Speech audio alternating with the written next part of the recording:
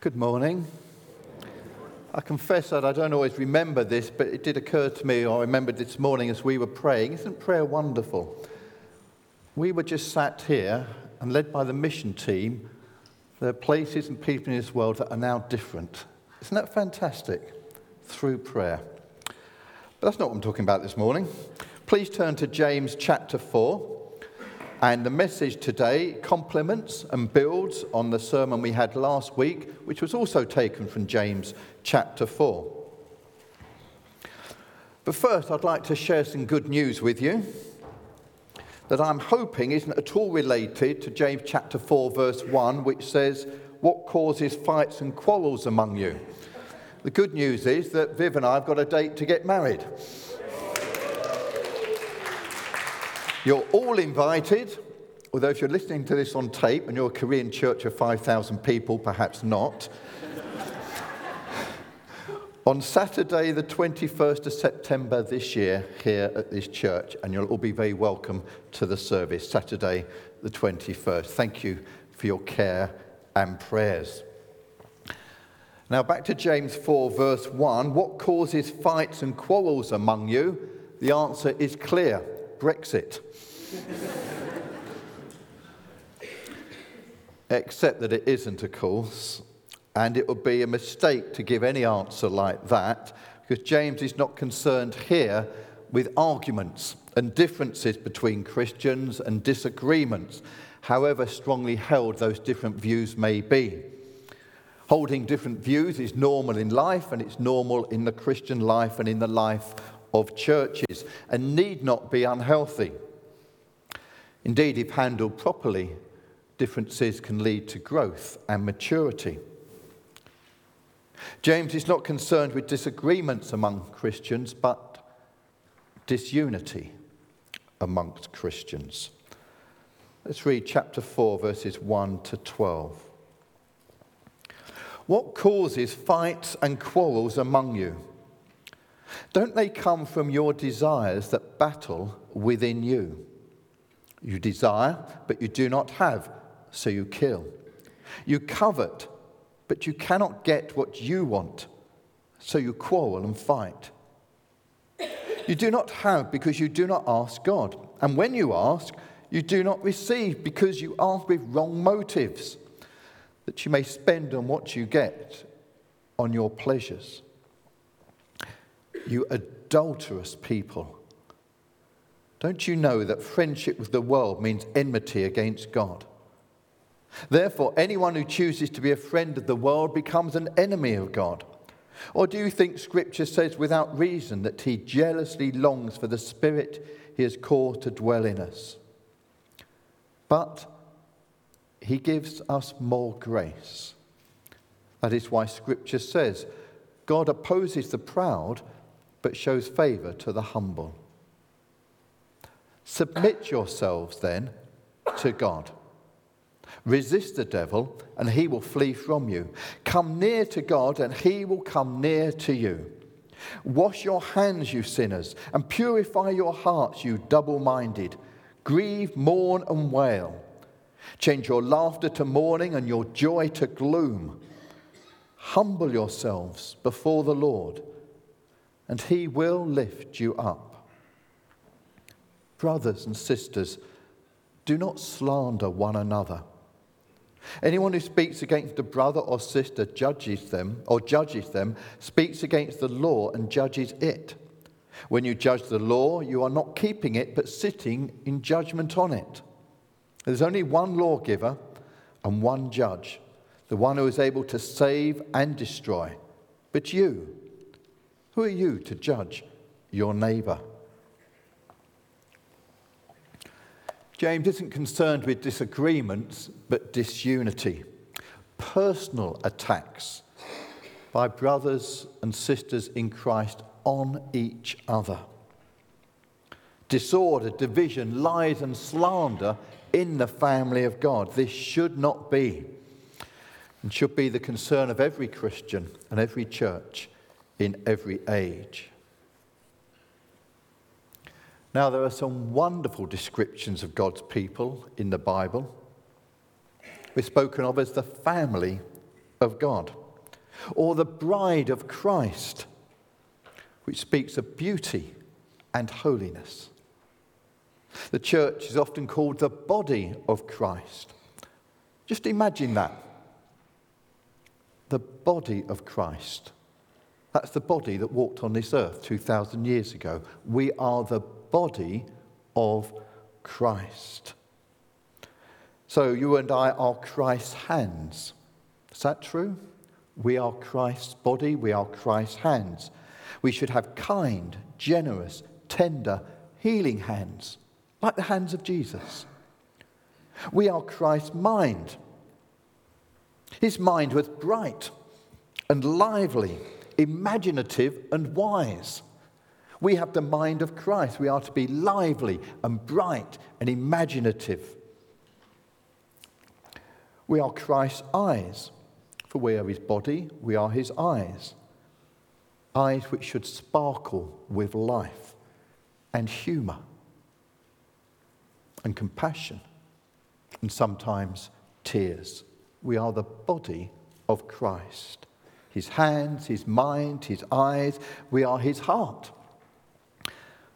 Should be full of courage and love. As God's people, we're also called salt and light, those who make a difference, those that reveal Jesus Christ. The church is spoken of as a community of forgiven sinners, thankful worshippers. We are a people of healing and hope. What wonderful pictures of the body of Christ. But here in James, God's people are described as a bloody battlefield. What a contrast. What a shock. What a horror. And James means to shock us, for it is a shocking situation. The people of God quarrel and argue and fight and kill. It's a language of battle and war, a picture of injury, hurt, suffering and death, the people of God. Now, James' use of the word kill is likely to be a metaphor here, but it's no less serious. Remember the words of Jesus in the Sermon on the Mount, who said this: "You have heard that it was said to the people long ago, 'You shall not murder, and anyone who murders will be subject to judgment.' But I tell you, anyone who is angry with his brother or sister will be subject to judgment. Again, anyone who says to a brother or sister, 'Raca,' or 'you're a fool,' is answerable to the court. And anyone who says 'you fool' will be in danger of the fire of hell." Jesus takes such division and anger, malice and slander very seriously. It's like murder. Such behaviour is shocking. Why? Because the church is meant to represent God himself. The people of God, we are to reveal the nature of our Father God. Our Father, Son and Holy Spirit a bloody battlefield? Are they at each other's throats? Do they lie to each other? Does the Father lie to the Son and the Son lie to the Father? Do they slander each other? Is God divided? How is the world to see the beauty of God, the unity, harmony and love of God, if God's people are busy destroying one another? No wonder James's anger is seen in this passage, and I hope we share that anger over such things. When Christians behave like this, we're following the way and the wisdom of a rebellious world. James 3, verse 14. "But if you harbour bitter envy and selfish ambition in your hearts, do not boast about it or deny the truth. Such wisdom does not come down from heaven, but is earthly, unspiritual, demonic. For where you have envy and selfish ambition, there you find disorder and every evil practice." What a contrast to the way and the wisdom not of the world, but of our God.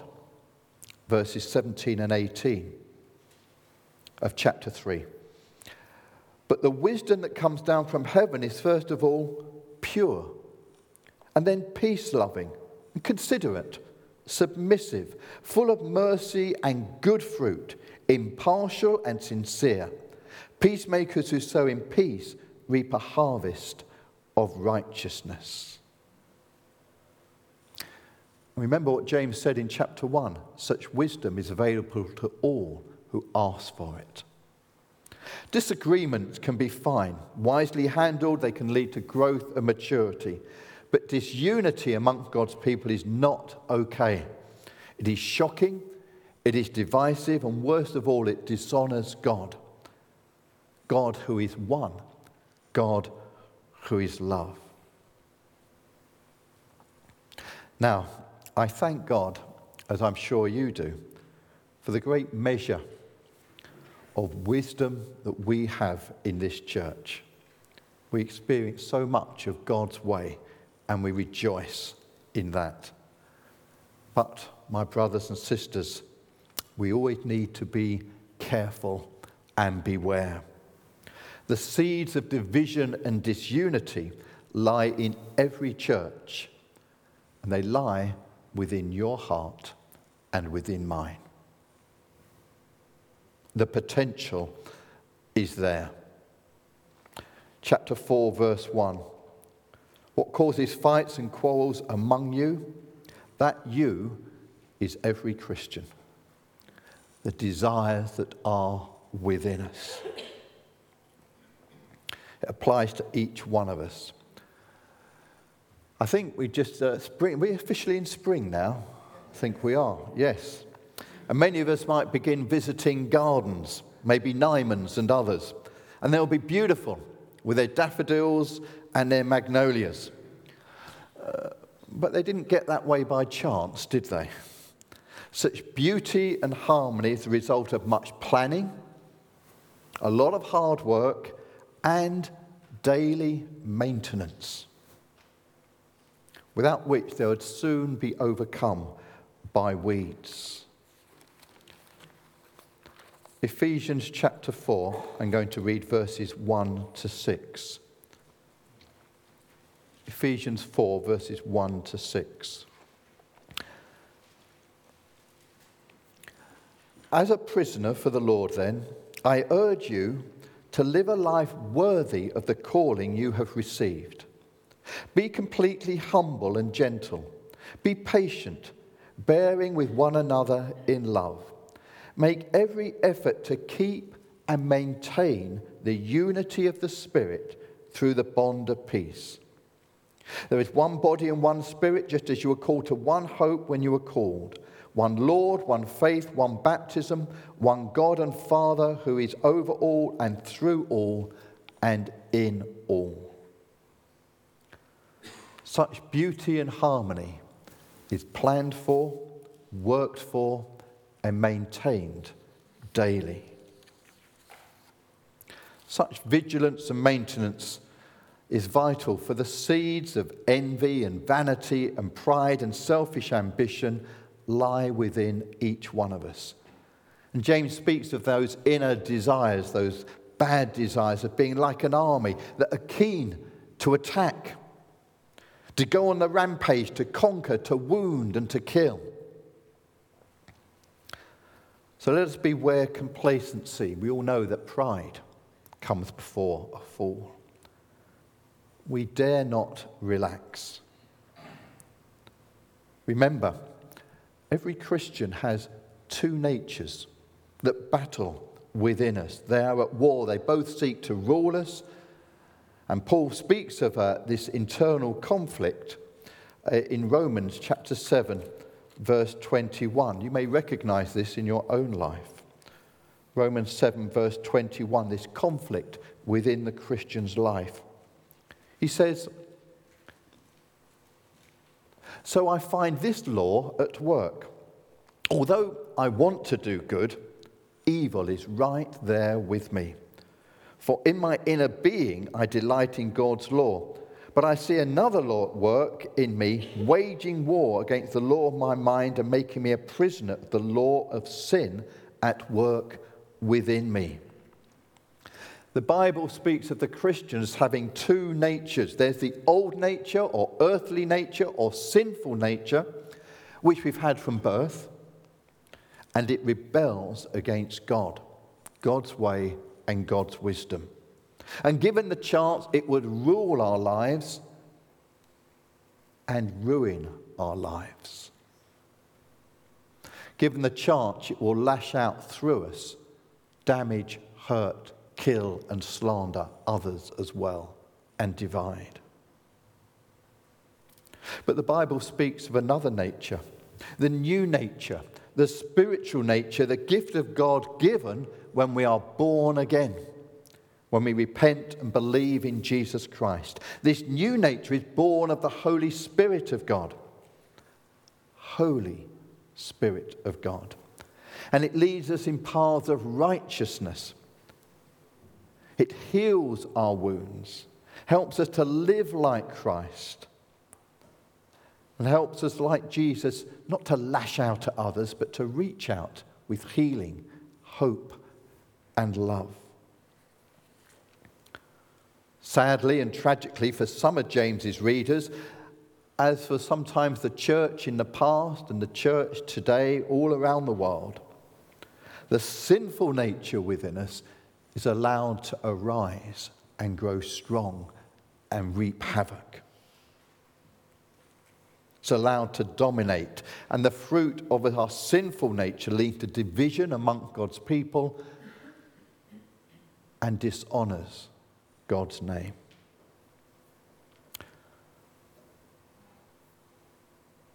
This is the way of a rebellious nature. It's the way of a rebellious world, and it's the way of Satan, who rebels against God. These two warring factions are starkly contrasted for us in Colossians chapter 3, and I shall read about them. Colossians 3, verse 5, and then verse 12. These two natures put starkly in contrast that lie within us.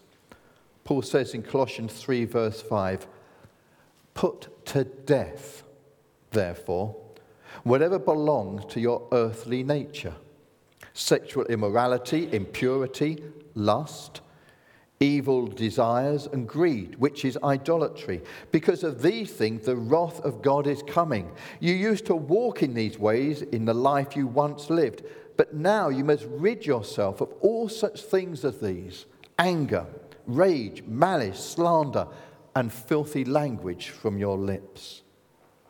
Do not lie to each other." Verse 12. "Therefore, as God's chosen people, holy and dearly loved, clothe yourselves with compassion, kindness, humility, gentleness, and patience. Bear with each other and forgive each other as you yourself have been forgiven.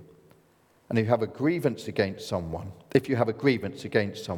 indeed forgive as the Lord forgave you. And over all these virtues put on love, which binds them all together in perfect unity. Let the peace of Christ rule in your hearts, since as members of one body you were called to be thankful." The old nature and the new nature battles within. James sees the problem in chapter 4, verse 1, fights and quarrels among God's people. He identifies the cause in verse 1. It's not what you can see on the surface, it's what lies within the heart. The desires that battle within us, our old sinful nature getting the upper hand. So the question is, what do you and I want to see triumph in our lives, in our relationships, in our church? The good news is that James, who sees the problem, the quarrels, identifies the cause, the conflict within, tells us the solution. In verses 6 to 8 of chapter 4. But God gives us more grace. That is why Scripture says God opposes the proud but shows favour to the humble. Submit yourselves then to God. Resist the devil and he will flee from you.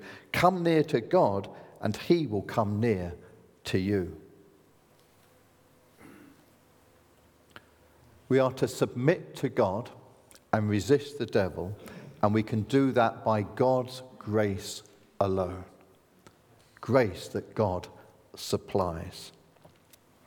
Now I'm going to tell you a little story. I'm not sure if it's true or not, but it's a story that's told of a man who lived with his two dogs, just himself and his two dogs, a couple of miles outside a small town in the wilderness in Alaska. And every couple of weeks, this man would come into town with his two dogs. Unfortunately, the reason he came in was to get them to fight each other, and many of the people in the town would place their bets on these two dogs.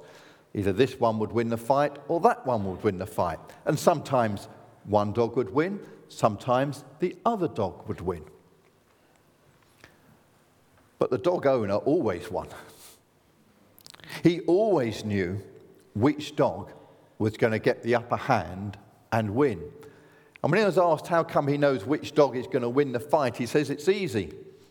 I feed one and I starve the other. The week before the fight, I starve one and it grows weak. And I feed the other and it grows strong and is victorious. If you and I want to grow strong in Christ, we must starve the old, earthly, sinful nature within us. If we want to grow strong, we must simultaneously feed the new spiritual nature within us. Starve one, feed the other. Just pause for a moment and think, what would that mean for you this week? How could you starve one? What would that mean you doing or not doing? How could you feed the new? What would that mean you doing? Have a think.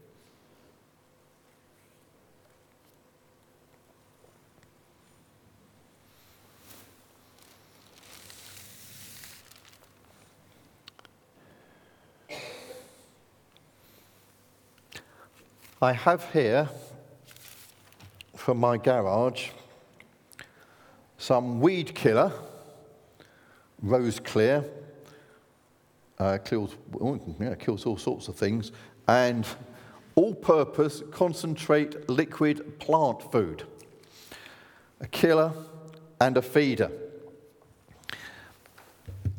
God's grace is both a weed killer and a plant feeder.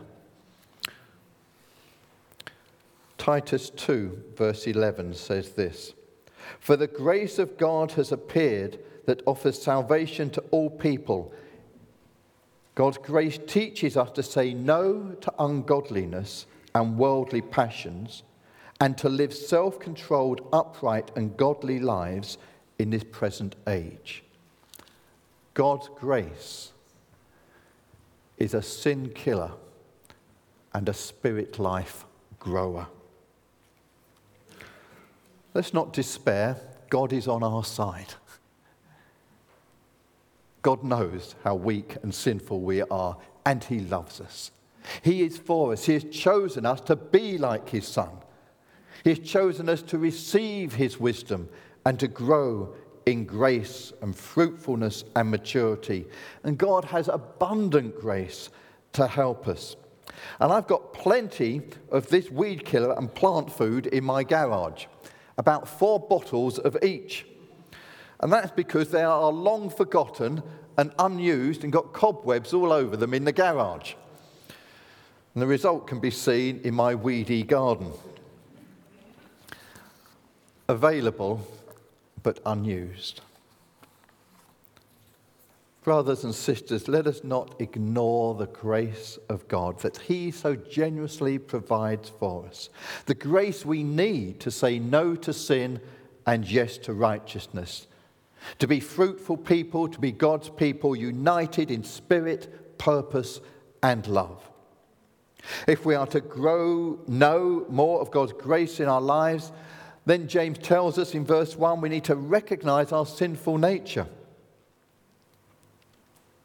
Sometimes on TV, an atrocity is reported, like that man who killed those 40-plus Muslims in New Zealand recently. And someone will be interviewed and they'll say, they're not human, they're like an animal. Not true. They are human. Because that is what we humans are capable of. Not those humans. We don't make them animals as though they're different species because we don't believe we are capable of that. They are not animals, they are humans.